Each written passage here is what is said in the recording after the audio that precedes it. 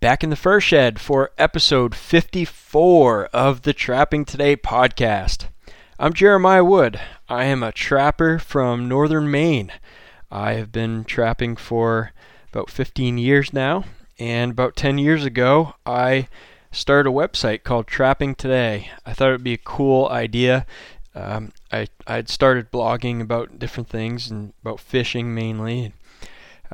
I was really into trapping at the time, and I thought it'd be a good idea to have a website to share information on trapping and maybe reach out to other trappers and took it from there. I just started out small and kind of kept plugging away, put a few things up on the site every so often, and here we are 10 years later, and I feel like things are just getting going, just beginning. So I started this podcast 53 episodes ago. I believe it was sometime not quite a year ago, and over the past at least 6 months, I've been doing an episode every week, and it's been awesome. It's been awesome hearing from you guys. The reason I decided to start a podcast is because, like a lot of people, I noticed myself in my listening habits, I tend to consume information through audio far more than reading on a website or watching a video, say on YouTube. I just am so busy, occupied doing other tasks that audio makes perfect sense because I can have the earbuds in and I can be listening to podcasts while I'm getting things done or traveling on the road. It's just a really versatile way to consume content. So I thought, what the heck? I'm listening to podcasts. Why don't I start a podcast? I think that's a great way to reach other trappers. And it's been awesome. I love hearing from you guys. I love seeing all the downloads and seeing the numbers slowly increase every week. And tell your friends about the podcast. Spread the word. If you haven't left a rating or review on iTunes or whatever you use to get this podcast, that would be awesome too. Especially the iTunes ones really help bump the podcast up in the rankings, and that means when someone's searching for a podcast on, say, hunting or the outdoors, if Trapping Today podcast gets lots of reviews, it's more likely iTunes is going to show that in recommended podcasts for people that are searching for other things. So I love it when people say they just discovered the podcast and they're catching up on back episodes and they're really enjoying it. So it's great. It's great to see. Probably the coolest thing that I have experienced so far, though, has to be the people who are just were thinking about getting into trapping, started researching things, and found the podcast, started listening, and tell me that the podcast has really gotten them excited about trapping and thinking about trapping more. And I think it's gotten a lot of people out, people that were kind of on the edge and whether they should go out and make sets and get into this trapping thing. It's been really cool to see people send pictures of their first catches. I just absolutely love to see that. And I love answering questions too. I like helping people out. It's actually a lot of fun. I never thought it would be, but it is. So if you have questions, you can always contact me, questions or comments, jrodwood@gmail.com, jrodwood@gmail.com. And we have an awesome sponsor. The Trapping Today podcast is brought to you by Kaatz Brothers Lures, KAATZBROS.com. Kaatz Brothers are a trapping supply company that also, Kyle and Kellen are two brothers. They make a bunch of lures. They have a full line of trapping lures. They have books and DVDs. They've done a whole bunch of stuff. They're really good trappers and real neat guys to talk to. The website, probably what I would recommend. I mean, they've got all kinds of great deals and closeouts and a discount program and everything else. Probably the first thing you want to do is go to KaatzBros.com and click on the newsletter sign up. There's a tab there near the top of the page. Click on newsletter sign up and get your email address signed up for their newsletter.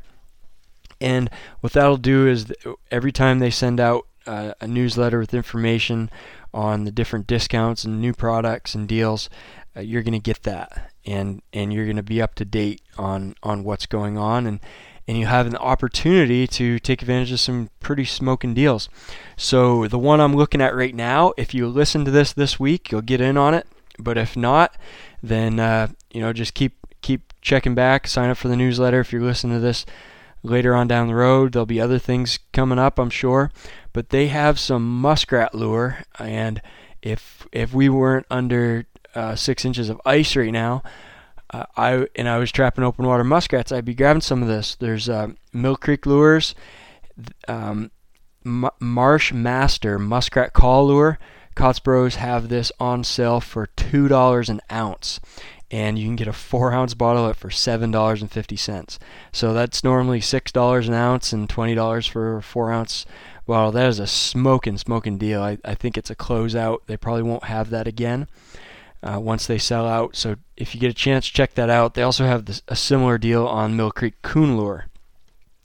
So something to check out. And thank you, Kotz Brothers, for supporting the podcast.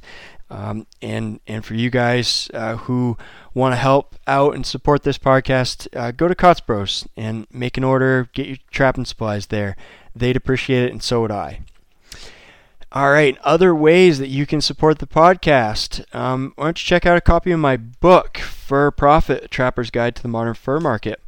That's you can buy that book. Just came out this past spring, and you can get it for about $12 just about everywhere you look. You can find it from Kotz Bros. You find it at F&T for Harvesters Trading Post, PCS Outdoors, and you can get it on my website, trappingtoday.com. There's a lot of ways to get that. If in stock, I have plenty of books. I won't run out of books. I sometimes run out of lure because I make batches of my long distance call lure. And if you want to learn more about that, you can get on the trappingtoday.com on the website and click on LDC lure, and you'll get a overview of what that is, why I developed it, and how it works. So I don't make a lot of it. I really don't promote it anywhere other than right here. And I hope you guys get a chance to check it out and let me know how you like it.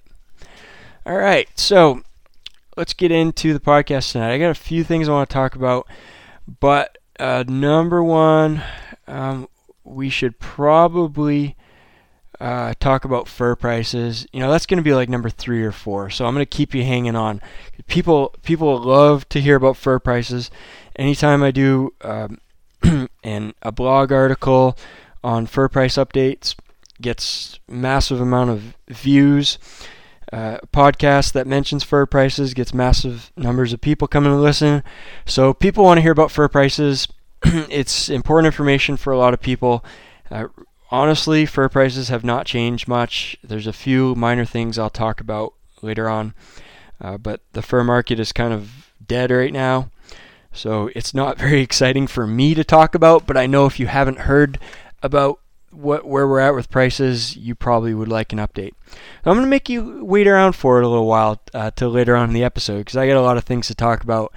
And I just found out my mother-in-law has been listening to a few episodes, and she has absolutely no interest in trapping. So maybe I do a little bit of personal trapline stuff first for her and my wife, who also listens occasionally, and then they can bug out at the fur price section. So the Martin and Fisher trapline, I am still running a line. As you've heard in past episodes, if you've listened, lots and lots of snow up here in northern Maine.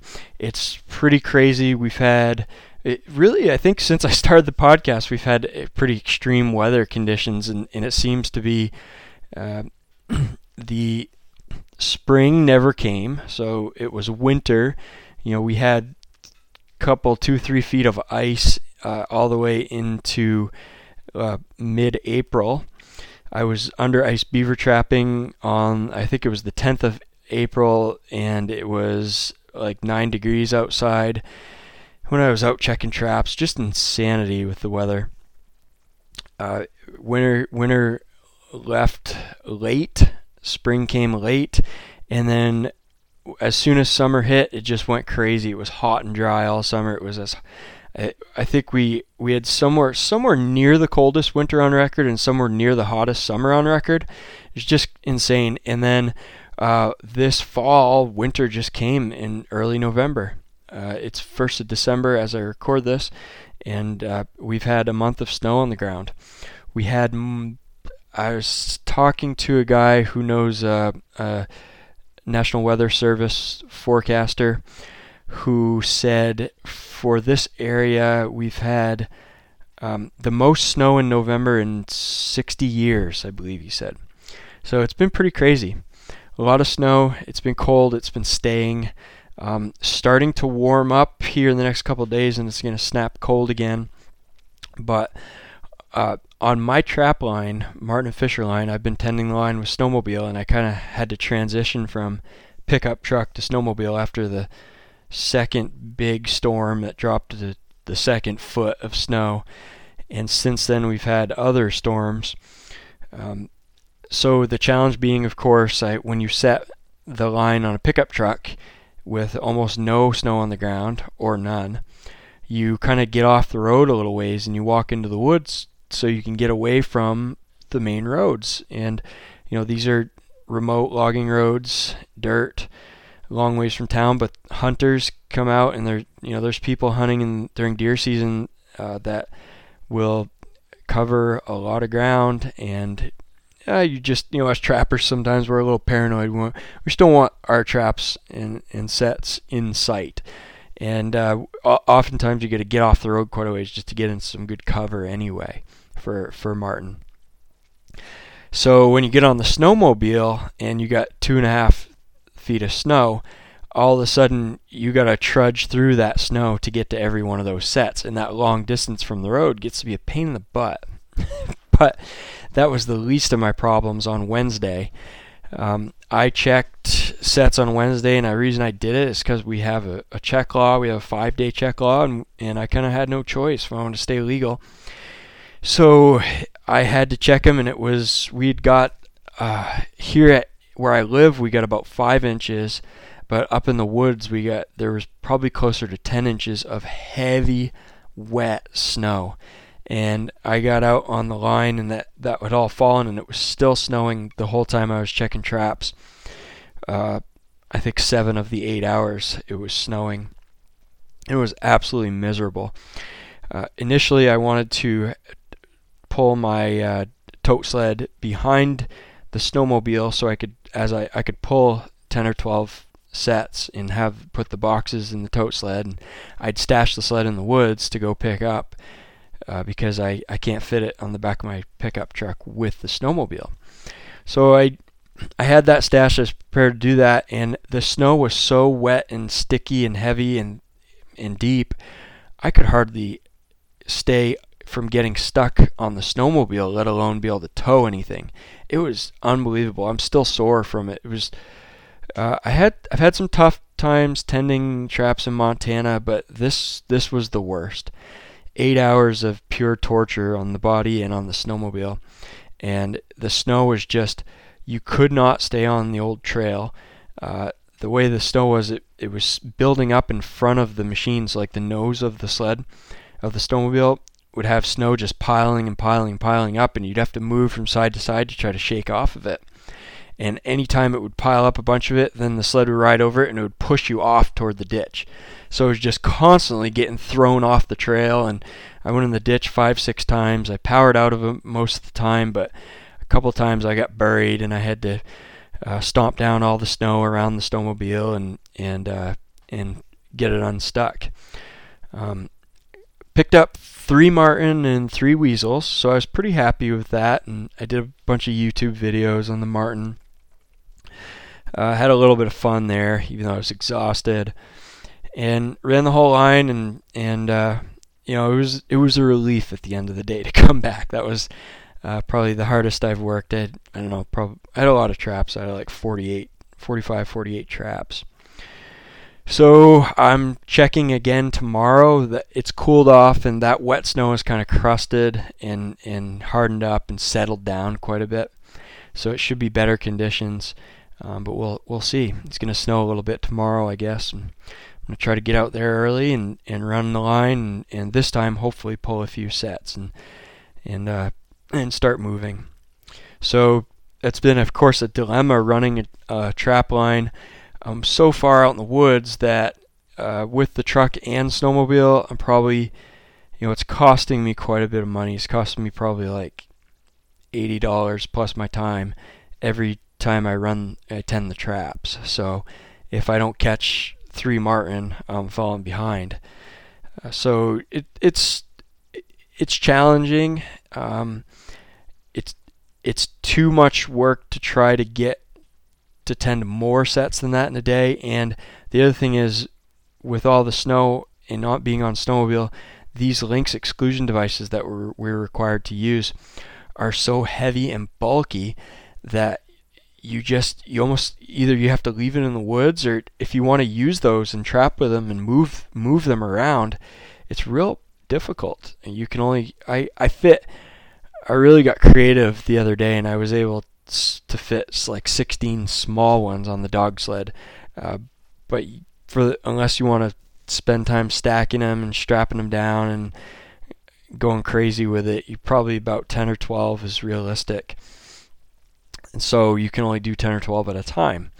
So initially what I was going to do is pull 10 and shift those 10, pull like the first 10 on the line and then shift those 10 beyond the last sets that I have and kind of keep working my way around this area.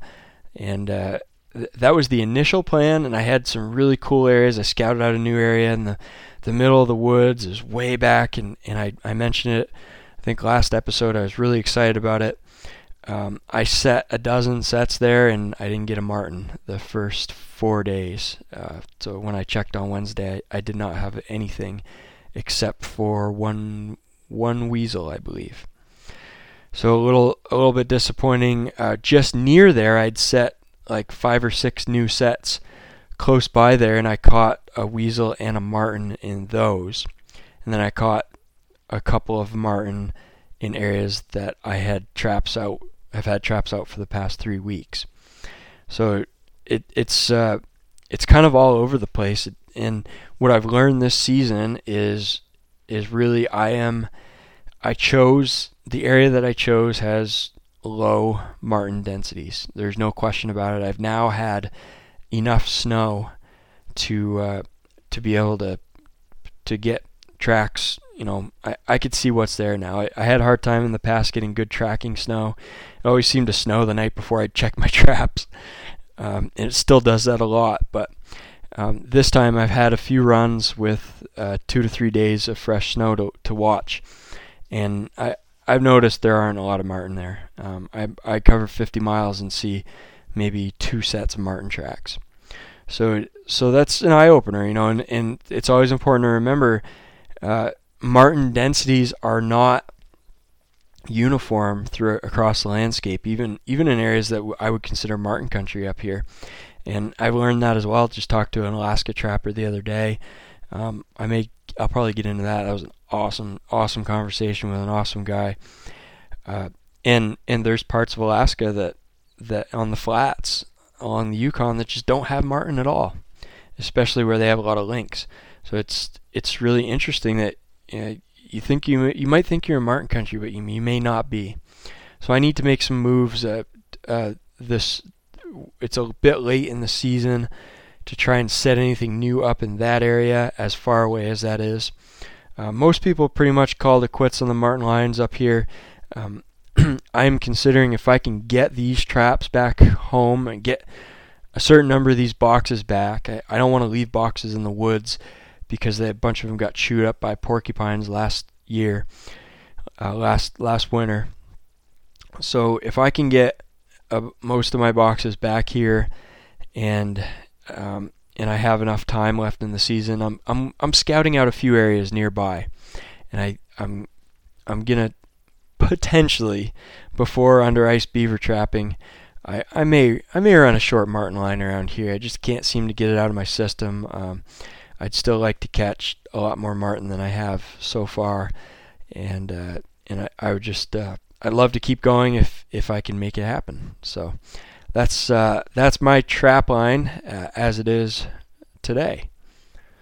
So there's lots more to talk about. I'm going to, next episode, I'll talk about setting up a weasel trap line here around the house with my 5-year-old boy, and the challenges and the fun that we're having with those couple of traps.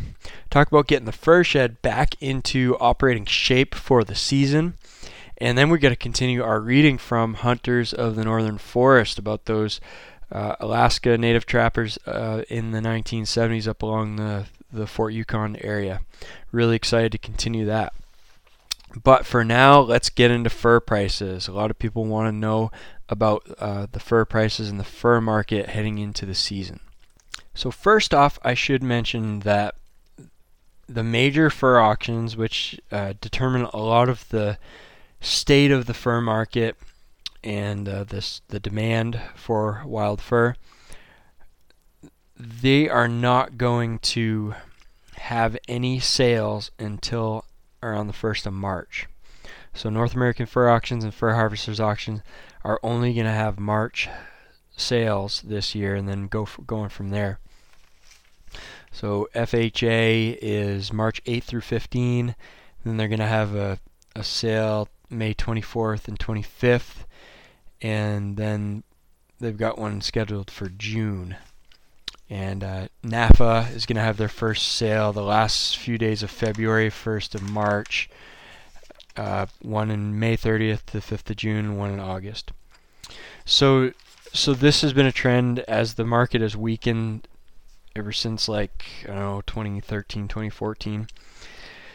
When I started back in the early 2000s, I think there was a sale in September or October, and there would be a sale in January. End of January, beginning of February. That was a big sale, and then they'd have the March sale, and they'd have one in May. Now everything is pushed back, and I think that's, I don't know the exact reasons for that, except to say that the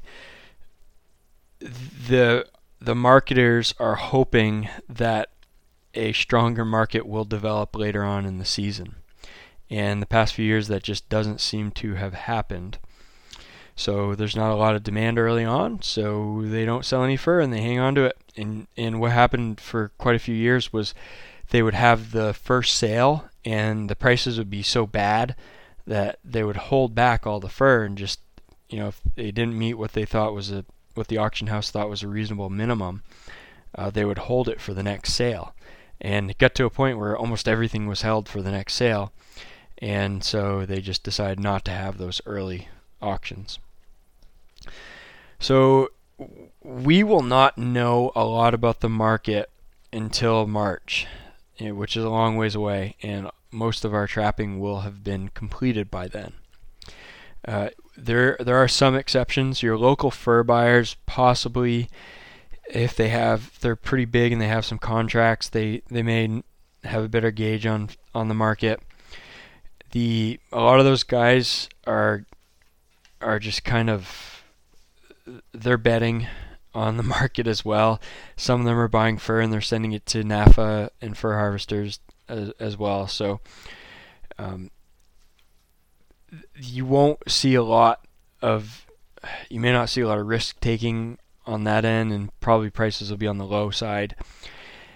But regional buyers like Grunwald Fur and Wool Company, they are big. They move a lot of fur and they buy early. They're buying fur right now, so they kind of have they can gauge the market pretty good. And I can talk a little bit here. Some of the prices that I have written down here are based on things I've heard about what they've been paying.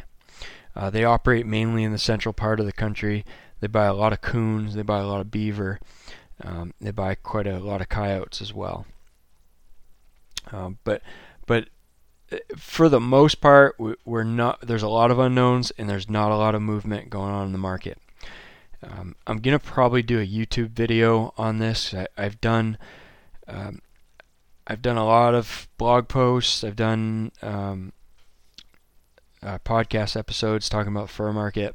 I did a couple of YouTube videos the past year on the fur market. It seemed to get a lot of feedback. So I'll probably do that just to give people who just see me on YouTube and haven't really got a background of the fur market, and they're just kind of new into the thing.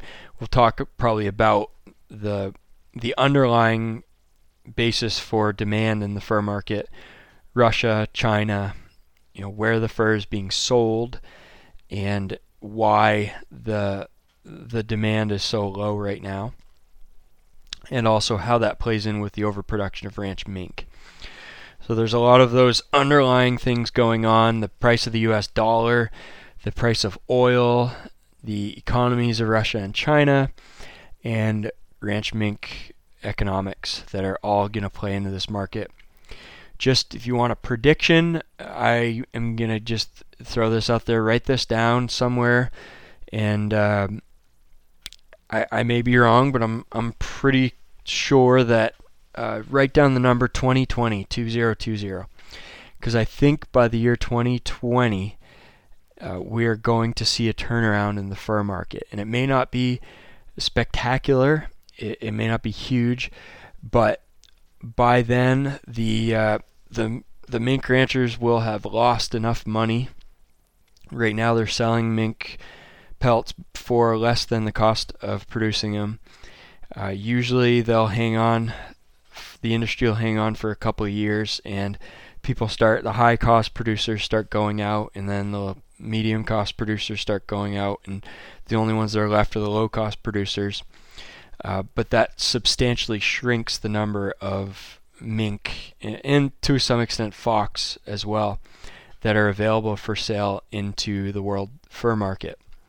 And when that happens for a couple of years, all of a sudden the supply is not adequate to meet the demand, and the price starts to go up. And when the price goes up for ranch fur, guess what follows it? Wild fur. Because wild fur is a very good substitute for a lot of the ranch fur. So 2020 is probably when we're going to see a turnaround, barring any other huge economic changes in the world.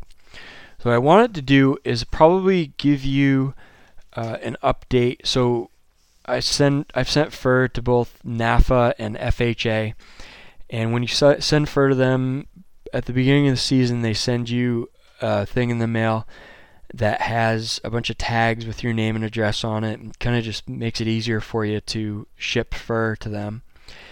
And it also has a letter giving people an update and a little bit about the state of the fur market. And this stuff is available online. I can link to these updates. I'll put them in the show notes of this podcast. But this will give you a little idea on the perspective from the fur auction house side of the marketing in wild fur. So I'll start with North American Fur Auctions. Their fur market forecast is titled Mixed Expectations for Wild Fur in the 2019 Season. A message from Herman Jansen, Managing Director. Overproduction of ranch mink and fox continues to have a negative impact on the demand for wild fur. Western coyotes, western lynx cats, which are bobcats, and larger, heavier sable, marten, will be the exception. The coyote trim business continues to be in full fashion, with Canada Goose being the major taker of coyote trim for high-end down-filled jackets. As successful as Canada Goose has been, many other fashion companies now are following their lead. Good quality western lynx cats with better belly colors are in very strong demand, primarily for the Russian market, for use in high-end garments as well as trimming. The exclusive market continues to prosper as a result, top-end lynx cats with bigger size and clear bellies remain exceptionally high in price. Flatter section lynx cats will follow a similar pattern as last year, which means they won't sell very well at all.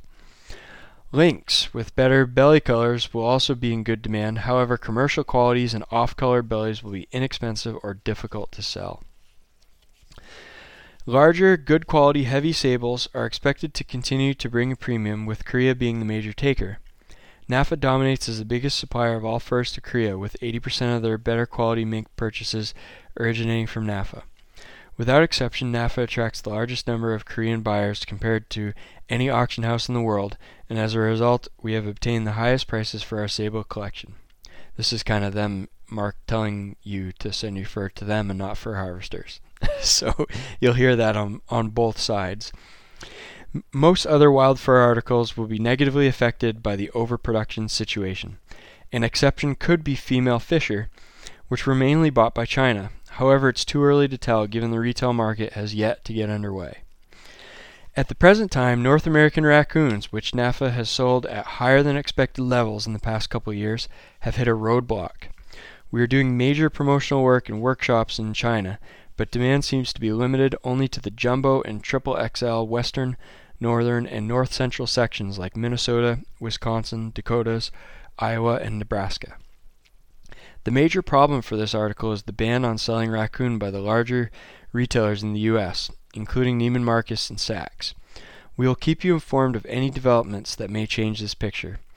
Early caught, small size, eastern, and semi-heavy sections are nearly impossible to sell at this time. The beaver market is similar to last year, with the hatter business taking quantities at very low prices. Red foxes continue to struggle, with only the largest, best quality dark red in demand. Limited quantities of better quality gray foxes have been sold, but we'll have to update you on further progress. Muskrats have followed the same pattern as ranch mink this season, steadily declining all season. However, they should be saleable at these lower prices. Squirrels, ermine, possums are currently not saleable at this time, and we believe it will be in the best interest of the trapper to use these skins for different purposes or store them for a year or two. That's kind of disappointing to hear that the weasels won't sell.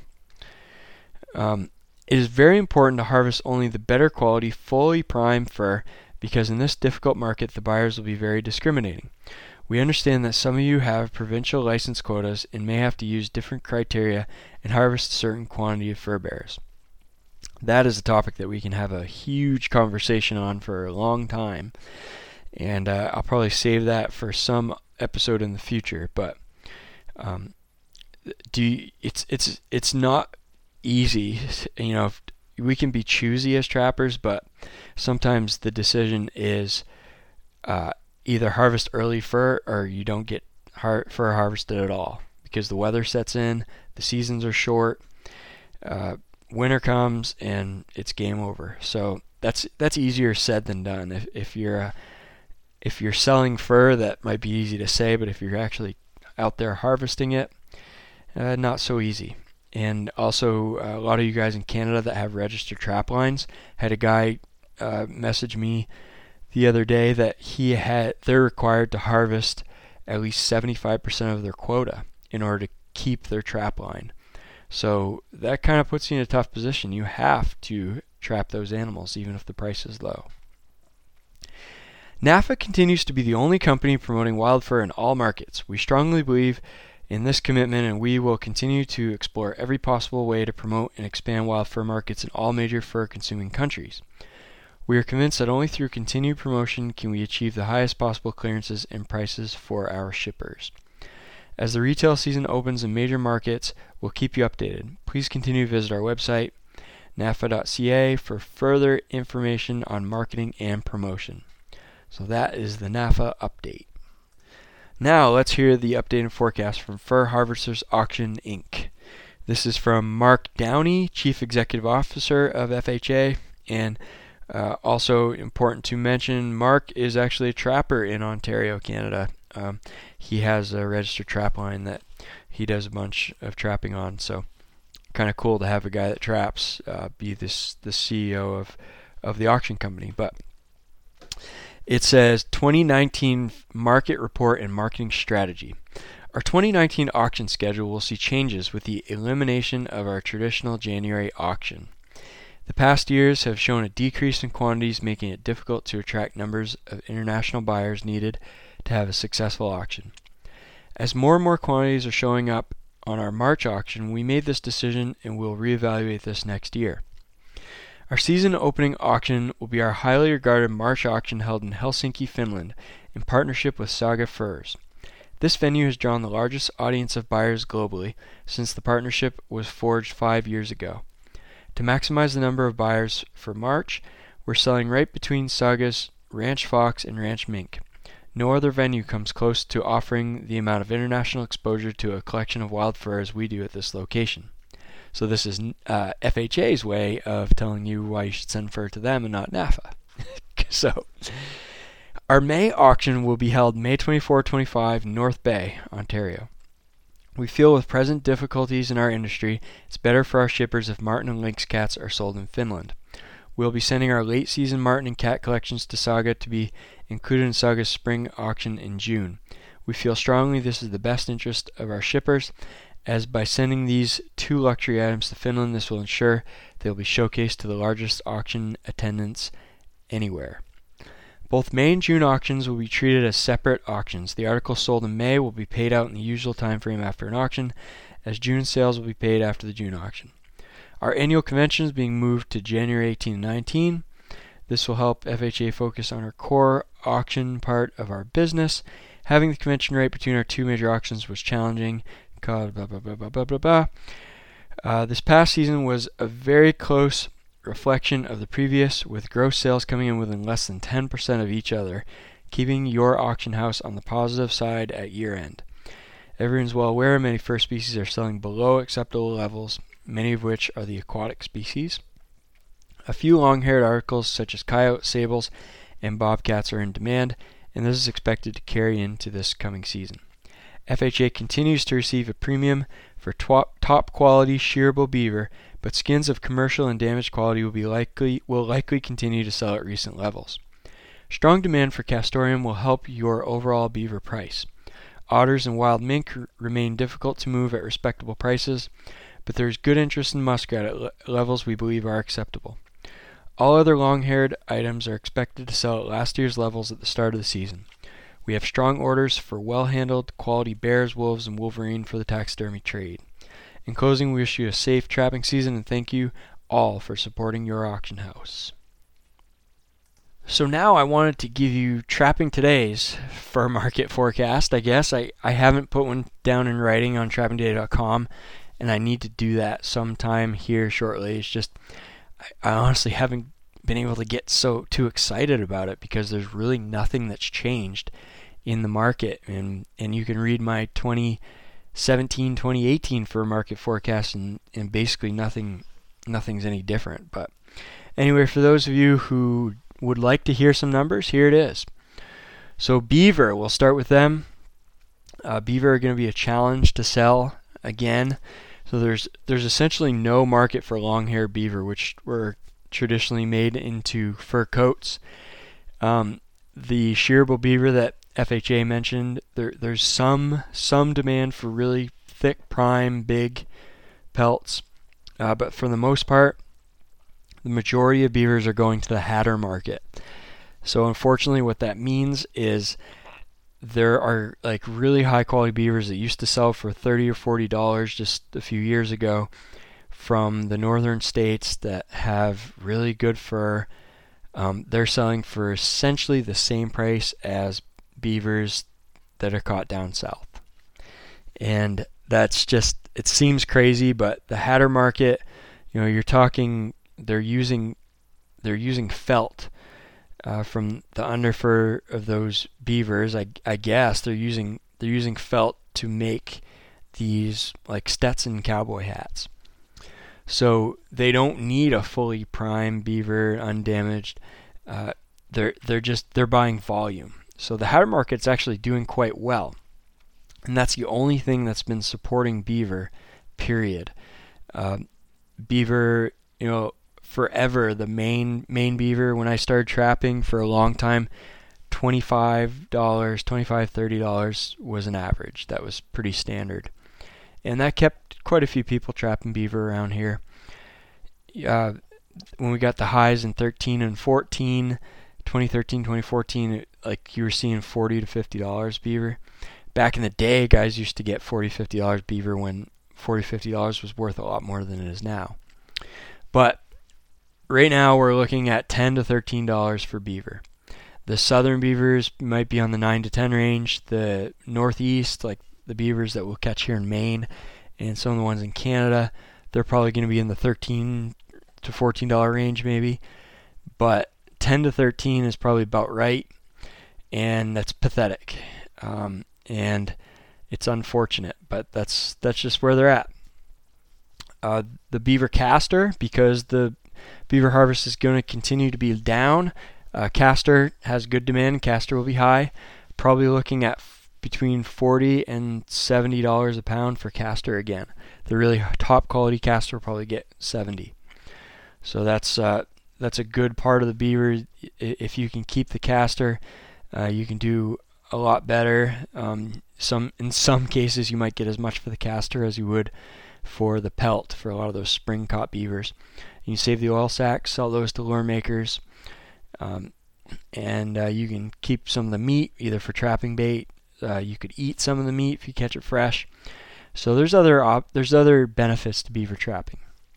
Mink, there's very little demand because the buyers can get as many ranch mink as they want for a low price, but I'm thinking about $5 to $10 for wild mink.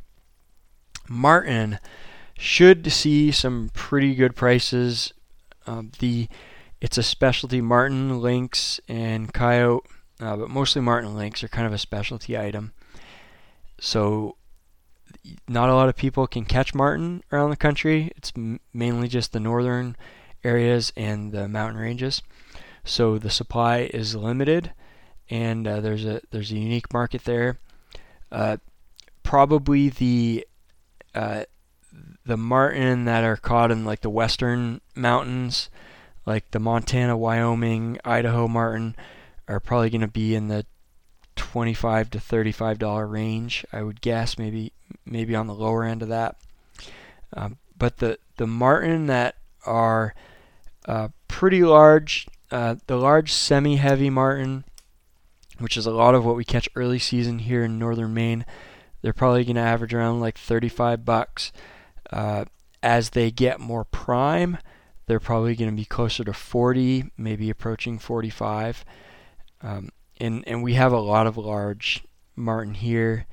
Heavy would be maybe December caught marten. But then you get into the 1X to 3X marten. Those are typically what you trappers catch in Canada, northern Canada, and in Alaska.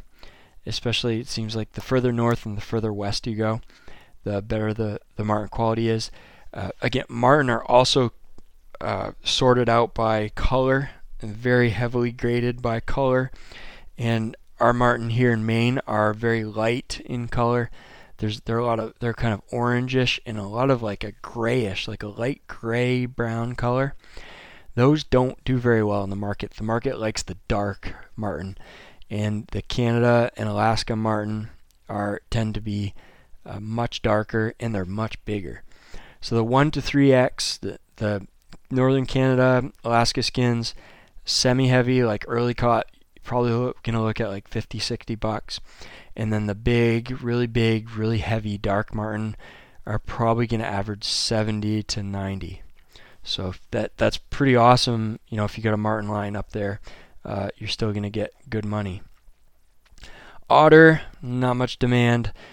$20 to $30 probably, maybe even 15 to 20. There's just not many people that want otter. Lynx have been really disappointing. Unless the color is just right and the belly is just right, probably looking at maybe $70 a piece on lynx. That's about what they averaged last year. And if the demand isn't there, they might go even a little lower. They might just be held back and not sold at all. I think there's a pretty big backlog of lynx that haven't been sold from last year. Fisher might do well. Female fisher might have a market for some reason, like that NAFA forecast mentioned. The China bought a lot of females. Maybe $40 to $50 on fisher. I got in the 40s last year, so I was pretty happy with that. Bobcats. Probably most of the bobcats are going to go $50 to $60. And then you have the specialty upscale market, the Russian market for really rich people. There aren't a lot of them, but they pay a lot for the really, really good bobcat pelts. And those are going to be those clear white bellies with lots of dark spots on them, and those will probably average $300 to $400 again. And there may be some opportunity for people to get some $500, $600, $700 bobcats from those western states, Montana, parts of Wyoming, New Mexico, Utah. There's some good cats. Parts of Idaho as well. Muskrats, for a long time I was thinking $2.50 to $3. There's possibly going to be some upward movement on muskrats. Grinwald has been buying rats, and I think they've been paying more in the range of $3 to $4. And they're talking about maybe in advance to $5 for like really thick winter caught muskrats that are not damaged. So that'd be pretty cool if you could get that. But probably you could say you're pretty safe in the $3 range on rats if they're any decent. Red fox are not doing well. Probably guessing about $15 on red fox, unfortunately. Coyotes. So the coyotes are similar to cats in that the high-end, top quality skins are in really high demand, and they're going to do very well. The lower quality ones, it's just going to depend on how many of those western coyotes are put into the market. If the boys out in Montana, Wyoming, South Dakota, and parts of Kansas and Nebraska, if they're out there catching those really pale coyotes, those thick furred coyotes out on the open plains, and they bring in a lot of coyotes to satisfy that market, the grades on the lower end coyotes may not do very well. What happened in one of the auctions last year, the big auction where the coyote prices just went nuts, was there weren't enough of those western coyote pelts for the number of buyers that were in the room. And it was, you got like Canada Goose, but then we've got people that are buying for them. You've got people that are buying for other companies that are trying to do similar things in the coat business. And everybody's picky until there aren't any skins left in the room. And all of a sudden they need to fill an order for a certain number of coats to be manufactured. And those thick, pale western coyotes are all of a sudden they're all getting sold. And they were selling for $90, $100 average.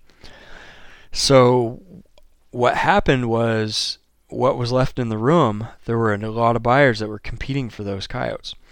And you had eastern coyotes, which were going for like $20, $25, $25, $30. All of a sudden, they started averaging $40 and $50. And I knew guys from right in this area, just a few miles away from me, that were getting $90 to $100. One guy got $110 for one of his coyotes. And it wasn't much more special than what we normally catch. The difference was there weren't any western coyotes left to bid on. So that brought the average of everything up. Now the next auction, those orders apparently had been filled because there's guys with eastern coyotes that got $20. Yeah, the price just dropped, and some southern coyotes only got like 10 or 15. So you never know how that's going to work in an auction market. You kind of take a risk there. But just for a prediction, guessing the central coyotes probably going to be around $25. There may be some upside there. Eastern coyotes maybe $25 to $35, maybe even up to $50 if the demand is there. And the western coyotes will probably bring between $70 and $100 averages. So the coyote market is very strong, just like the better bobcats. Raccoon, one of the highest volume pelts and one of the most disappointing.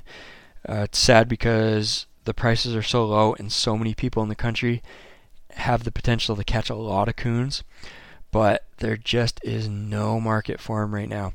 The Midwestern coons, there is some decent market for the really, really, really, really big coons that have nice thick prime fur. Some of those might average as much as $14, $15. but probably you're going to see a range and average between 5 and 15 for put-up coon. And anything that's early, a little bit lower quality, any type of damage, any smaller sizes, you're probably looking at between $1 and $5 a piece. So it's unfortunate.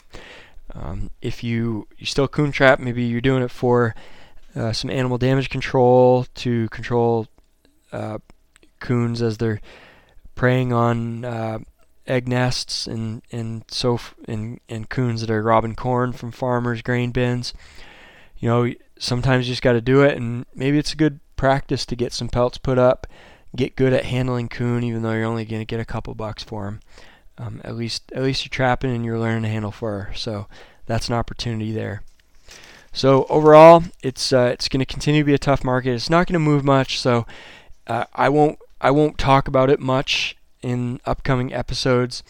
If you have a specific question about fur prices, just let me know and I can bring it up. But otherwise, I'm probably not going to say anything unless I hear or see something change that's important for you to know.